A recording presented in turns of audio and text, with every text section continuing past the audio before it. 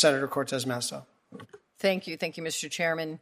I too agree. I think we have to do an all of the above approach to address fentanyl that's not only coming into all of our communities, but our tribal communities, and address the needs there. I think it is important. And I want to talk about one of them is the law enforcement piece of it, because I see it in my tribal communities. But before I do, I have to address some of the conversation here from some of my colleagues. You know, there is a comprehensive approach. We could work in a bipartisan way to address what's happening at the southern border. It's something I worked on as an attorney general to address the drug trafficking. And what I hear from those on the border is additional funds to help that drug trafficking. And that's why the current president, in his supplemental, has actually requested from Congress for $849 million for the procurement of non-intrusive inspection systems to make sure that cars and trucks are being scanned and can counter illicit drug activity, including that fentanyl and human trafficking. The president is also requesting $4.4 billion for Customs and Border Patrol to be able to hire additional agents and officers to make sure that the criminals and traffickers can't get into the country. There's additional funding he has also put in to address the migrant flow, to really focus on this issue. This is what I think is all of the above approach. All of the above. Because I'm here to tell you, as somebody who worked to fight these transnational criminal cartels, you can shut down the border, but those drugs are going to find their way another way. Ports of entry, other ways in. And unless we're doing all of the above approach, we're really not going to make a dent in this. That's why I support HIDTA. I support law enforcement. I support our tribal communities, helping them really address the gaps that I see in some of the cross-jurisdictional issues that we have. I see in my own tribes. I was just with Fort McDermott Paiute Shoshone tribe, which is on the Nevada-Oregon border. They don't have enough resources to even hire tribal police, right? We know that. Some of our communities don't even have tribal police, so they have to rely on BIA. Well, that one BIA agent has to cover a region the size of Nevada and other territory. And there's only one or two of them, let alone one FBI agent and very few, maybe one AUSA to prosecute at a federal level. That's ridiculous. That's where we come in as well. I think at a federal level, it is important for us to really focus on how we address the BIA issue, to support and supplement what our tribes already, if they have the ability to hire tribal police, but those that don't, we actually have adequate law enforcement in those communities. And that's where we really have to come together in this committee to focus on what's necessary. I will tell you, there's 28 tribal communities in Nevada, and as a former attorney general, I worked with them. One of the things that we did was enter into memorandums of understanding between federal, state, and local law enforcement because of the cross-jurisdictional issues, because of the lack of law enforcement in some of our tribal communities. And I understand, Councilman Kirk, you've done something similar with the cross-deputization, right? So what are the benefits that you see of that cross-deputization? And if you would talk a little bit about that, if that helps address some of the gaps in services until we fix those. Yeah, most definitely. You know, the cross-deputization is with the county, the Montana Highway Patrol, and also the city of Wolf Point. You know, and it works really great, you know, to have more boots on the ground, to be able to combat more, to be able to have other people fighting. Because right now, our tribal cops are in the major cities like Poplar and Wolf Point. And on the outer communities, we also have a MOU with Valley County also. So they're able to cover, Valley County covers our west end, and also Roosevelt County covers our east end. So we're able to implement different things, but also implementing like a security program back home to be able to help us alleviate, you know, different parts of it. So, yeah. Thank you. And I'm going to ask maybe Chairman Azure, talk a little bit about some of the challenges people don't realize is they think if you have maybe 3 or 4 BIA officers, that's going to be enough, but they forget that there's a large territory to cover. Places like Nevada and in the West, there's a lot of coverage, travel time between some cities where, unfortunately, a lot of illicit activity can occur. If you want to hide somewhere, you're able to do it because of the lack of coverage.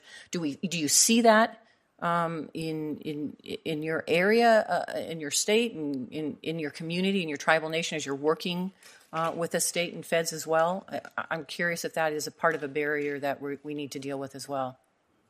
In the Turtle Mountains, we are a unique demographic. We are a smaller land base, but we have a large population. They call it the old 6x12 with our land base back home.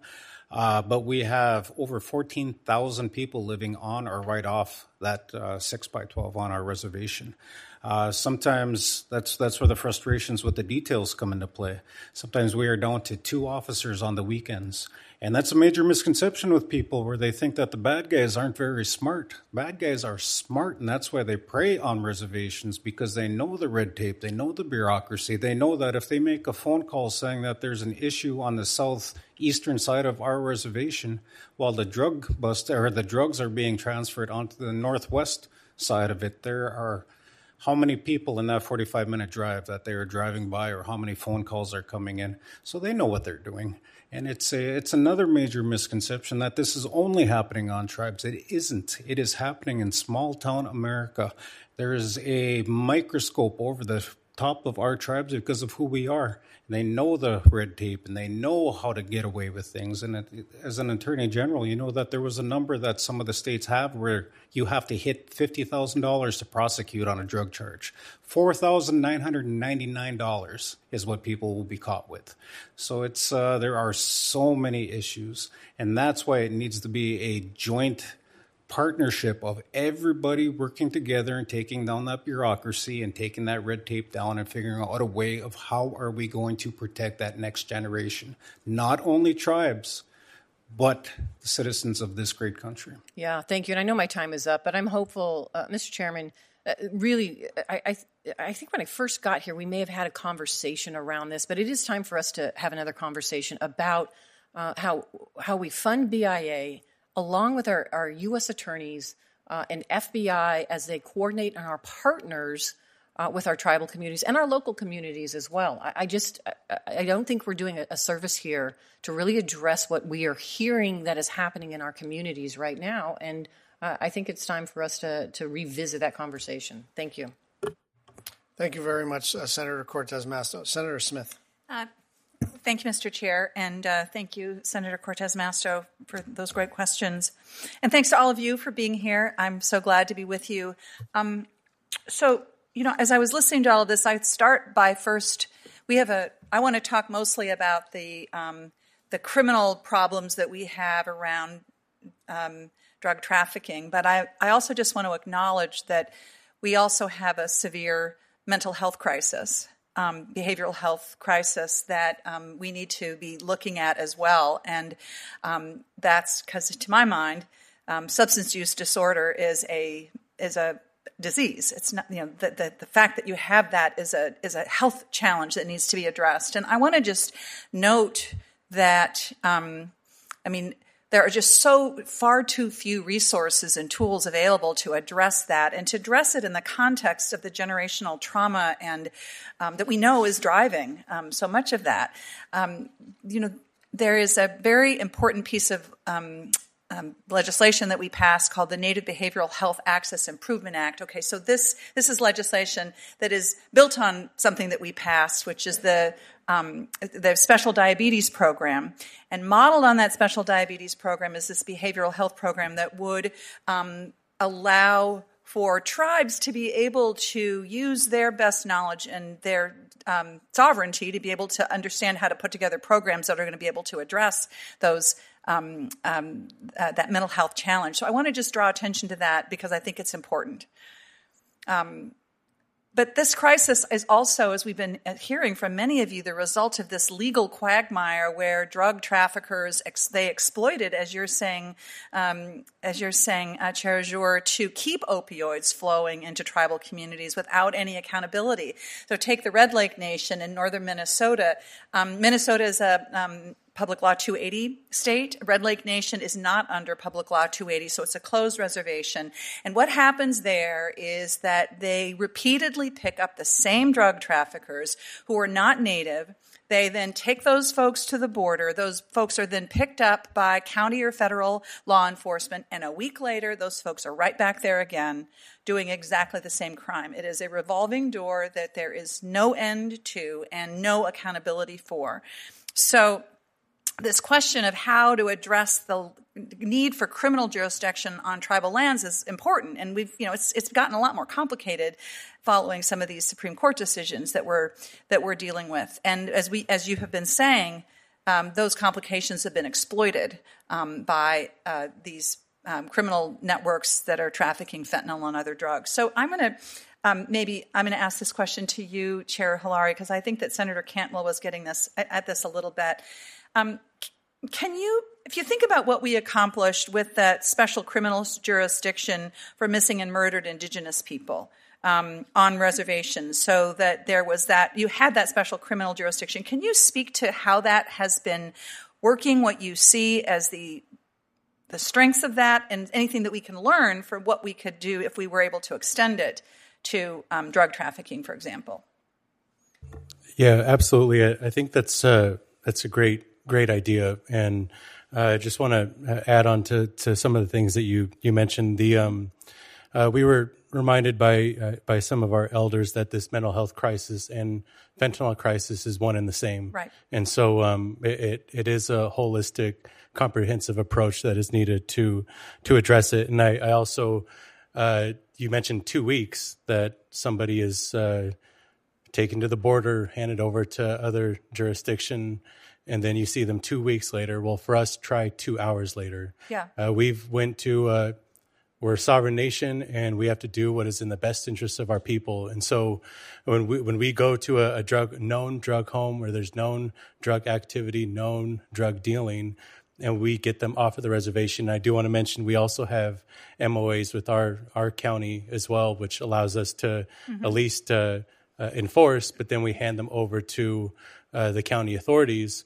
And then 2 hours later, they are hitchhiking back onto the reservation, and it's an ongoing issue. So I think that would be an absolutely great idea. That, along with our ability to, if there's a way we can have special prosecutors that we can prosecute ourselves, because that's another big barrier is that we can prosecute them federally, but who's going to take up a case for something that could be seen as a small crime compared to the vast amount of crime that can happen in this world. So we would be fully supportive of something like that. It would just be a matter of narrowing down the details of how that would work with VAWA. Yeah, I really appreciate that. We are working on legislation to accomplish that, and I think that the feedback that you're giving us, which is we need resources to be able to do the accountability, but we also need jurisdiction. And we've learned from VAWA, we've learned from that from the extensions that we did in VAWA how that can work, and I think we should put that learning into action. Thank you. Thank you, Mr. Chair. Thank you, Senator Smith. Senator Lujan. Thank you, Mr. Chairman. I want to thank everyone for being here again today. One issue, Mr. Chairman, I want to raise before I get to my questions is in New Mexico, thousands of tribal members over the last couple of years have fallen victim to extensive sober home Medicaid fraud schemes where people were being kidnapped and driven 100 miles away into the state of Arizona under the false promise of treatment, left there without means to return home, left homeless when they were at their most vulnerable state. And while this has been tragic, not just to the families, but to everyone that has paid attention to this, to the entire community, it also highlighted the extreme need in communities to have more treatment. And I very much appreciate the conversations being had today in all spaces, especially the line of questioning coming from Senator Cortez Masto and Senator Smith. I certainly agree with their assessments. Now, Councilman Kirk, it's my understanding that there is a presence of a treatment facility on your tribal lands to help reduce overdose deaths and overall substance use disorder. Is that facility making a difference? Right now with the facility, we're waiting on sprinkler systems, and also with it being an old residential place, we have to do commercial water, commercial sewer, so that continues to back up. There is 12 beds down at the bottom of it. So right now, what's going on in Montana is that throughout the region of the Rocky Mountain region, tribes that cover Montana, Idaho, and Wyoming, there's a regional healing center right now that's being going right now that we're starting from the ground up and working on it, trying to get a 62-bed facility. Right now, I believe it's about $28 million to get it going, but that's for all the tribes. So if we're able to, get funding with that and also bring the holistic healings and everything that need to happen with that would be great. But as for this facility back home, it has not been going for the past 5 years. So that facility needs help. Yep. And so let me ask the question differently, Councilman. Will more treatment facilities closer to home make a difference? Yes, because we also, all the way in northeastern Montana, have victims of being left down in Arizona, and we're still continuing to fly them back. As of yesterday, we got a woman back and paying for her luggage and everything to get back home. So we are also subject to that too. So I appreciate that, Councilman. Now, Dr. Soto, in your written testimony, you discuss a study you authored on medications for opioid use disorders in Indian health clinics. Were these IHS clinics urban Indian organizations or tribally run clinics?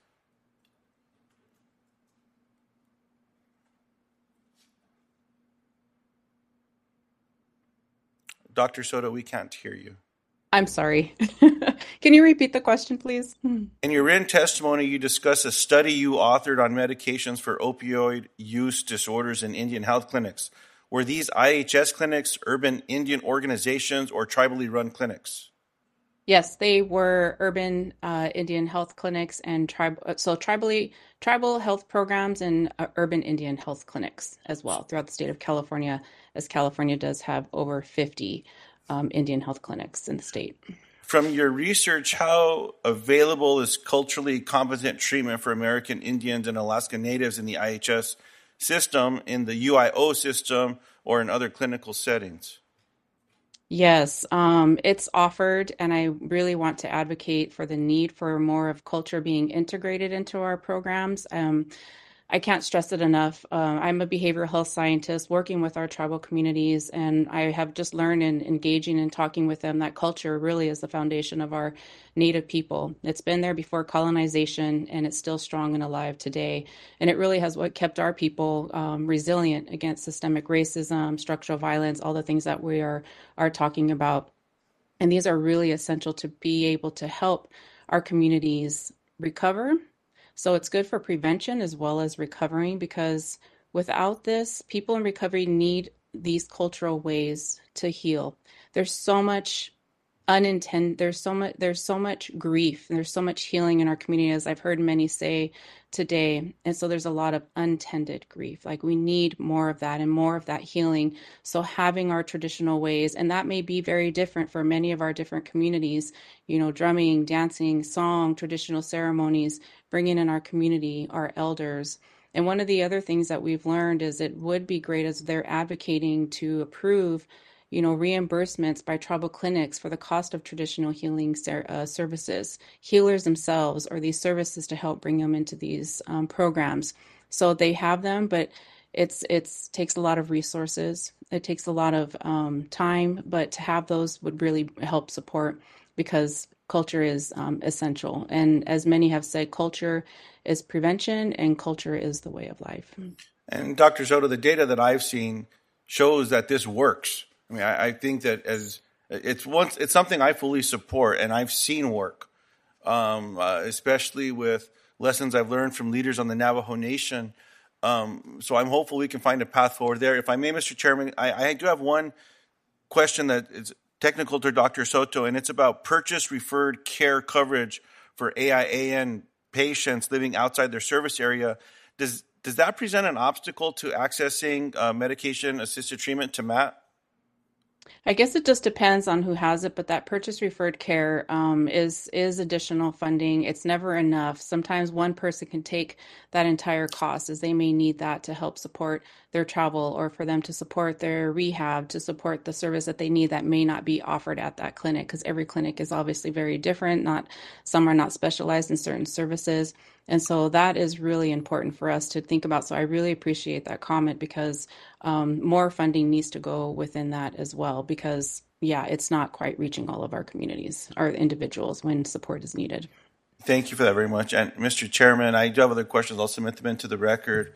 But just to reiterate from what Senator Smith and Senator Cortez Masto said, associated with the resources to the Bureau of Indian Affairs to be more supportive as well in planning and jurisdictional questions, I hope that there can be time for us to have a conversation about cross-commissioning and MOUs. In New Mexico, I constantly hear that liability is an issue where there's an unwillingness sometimes to enter into these agreements, and I don't understand that. But if that is an impediment, then what can be done through the Bureau of Indian Affairs or others to address those issues so that we have more eyes, more ears, more people on the ground to keep us safer? I always felt safer when there were more patrols through where I lived, as opposed to fewer patrols. Living adjacent to Nambe Pueblo and Poake Pueblo and in the communities where I live and where I have the honor of visiting, those constraints are making it less safe for people as opposed to more safe, not supporting that. And then lastly, with the Bureau of Indian Affairs, as more conversations are taking place specific to law enforcement, I certainly hope that we can gather and have a much larger conversation about the Bureau of Indian Affairs being supportive of sovereign nations as opposed to punitive in many areas. I think the times have definitely grown and moved and matured from the inception of the Bureau of Indian Affairs as we look to what that could become to provide more support to our sovereign nations and to our brothers and sisters. So thank you, Mr. Chairman, and thank you all again for being here today. I really appreciate it. Thank you, Senator Lujan. And just on the particular line of questioning you had around fraud, I'd be happy to work with your staff on anything that we can do to follow up and make sure there's accountability, but also prevent it going forward. So thank you for that. My first question is for Dr. Seabury, and I guess it's a bit of a broad one. I'm always cautious to use words that people outside of a hearing room might not understand. And I want to put a fine point on what do we mean by culturally competent care? I mean, I think I know, but I want it described both as a concept, but also maybe, Dr. Seabury, you can give me an example in the Native Hawaiian community of what that actually looks like. Mahalo for the question. It's actually a favorite opening conversation for me. I usually use the phrase culturally mindful care instead of competent. Competent sounds like you take a class and you get certified and you check off and you have your papers.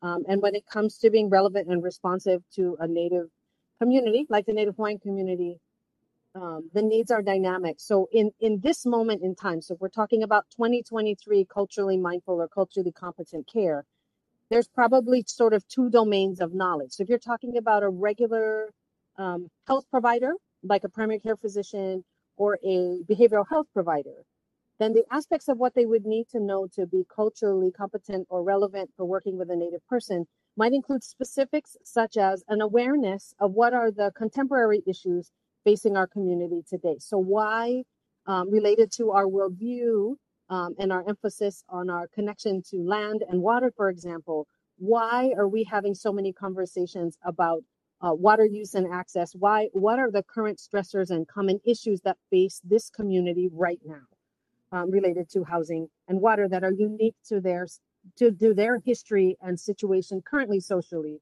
as Native Hawaiians? So I would say part of cultural competence is knowing about contemporary issues. And then the second piece, which is I think more foundational, is an understanding of how our shared history as a people and values show up in the way that we engage in a room.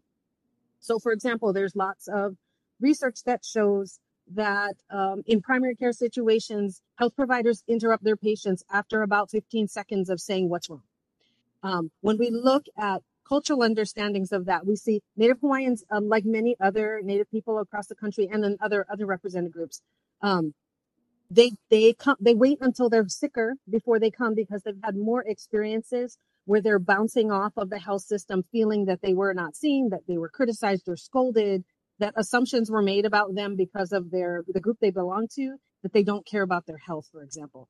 And so engagement strategy. Doctor, let me just interrupt because I have a very specific question here. So how does that differ from just being kind and nice and respectful? I do think it differs, but I want you to put a fine point on, because what you're describing is someone who interrupts their patient, which should be bad in any context. Can you help Absolutely. me? Okay. Yeah.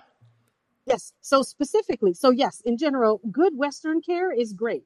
Here's the thing. It's not just that part. So it has to do specifically with assumptions that are made about the person and what are the aspects of their life that are helpful. So there are discrimination that we can talk specifically about assumptions about, for example, income, where you live, biases about your diet and what you might be doing that affect the quality of the care that they're then provided.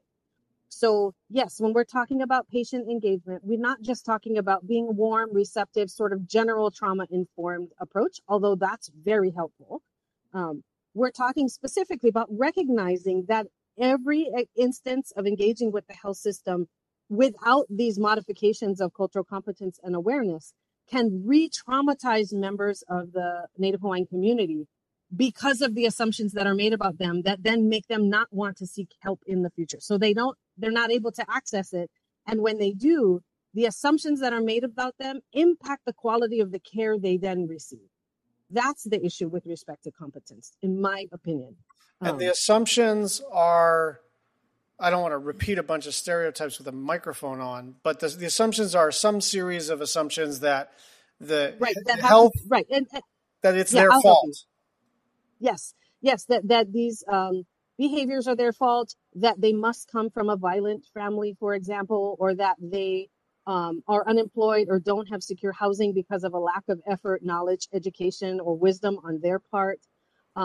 There are also assumptions that are made, and so in many ways, I think the sort of lack of recognition of what are the current systemic factors that impact health far beyond whether or not you took the medication I told you to take is vital when we're talking about Native communities, because there's, 90% of health has nothing to do with how you engage with the health system. And so access to safe sidewalks, street lights matter. Law enforcement in your community, how many fast food joints and liquor stores are in your community versus libraries and farmers markets. Those things affect health in ways that then the individual person seeking help bears the responsibility for in the bias of the provider. So their assumption is that they're not eating healthy foods because they don't want to, rather than because they don't have access. Thank you so much for that. And just one final request to all of the testifiers, and this is, it's not mandatory because some of you may have access to data and some of you not.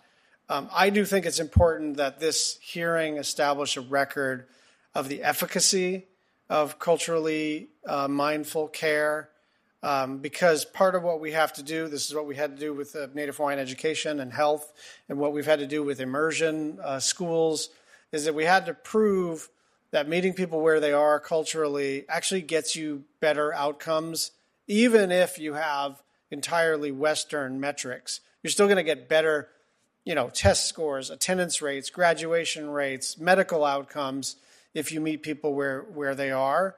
And I think there's a tendency in the medical establishment, in the executive branch of various federal and state administrations, that this stuff is not backed up by hard science, and I think that's wrong. But it would be great if we could be at least a little bit of a repository of the record that demonstrates this is the most efficacious way for us to deliver care, so that we can translate some of that cultural competency into the kind of Western analysis that basically enables us to get more money for the project. So I appreciate all of your work. I appreciate the challenges in front of us together in fighting fentanyl, but also just generally in trying to keep our community safe and healthy. If there are no more questions for our witnesses, members may also submit follow-up written questions for the record. The hearing record will be open for 2 weeks, and I want to thank all of the witnesses, both online and in person, for their time and their testimony. This hearing is adjourned.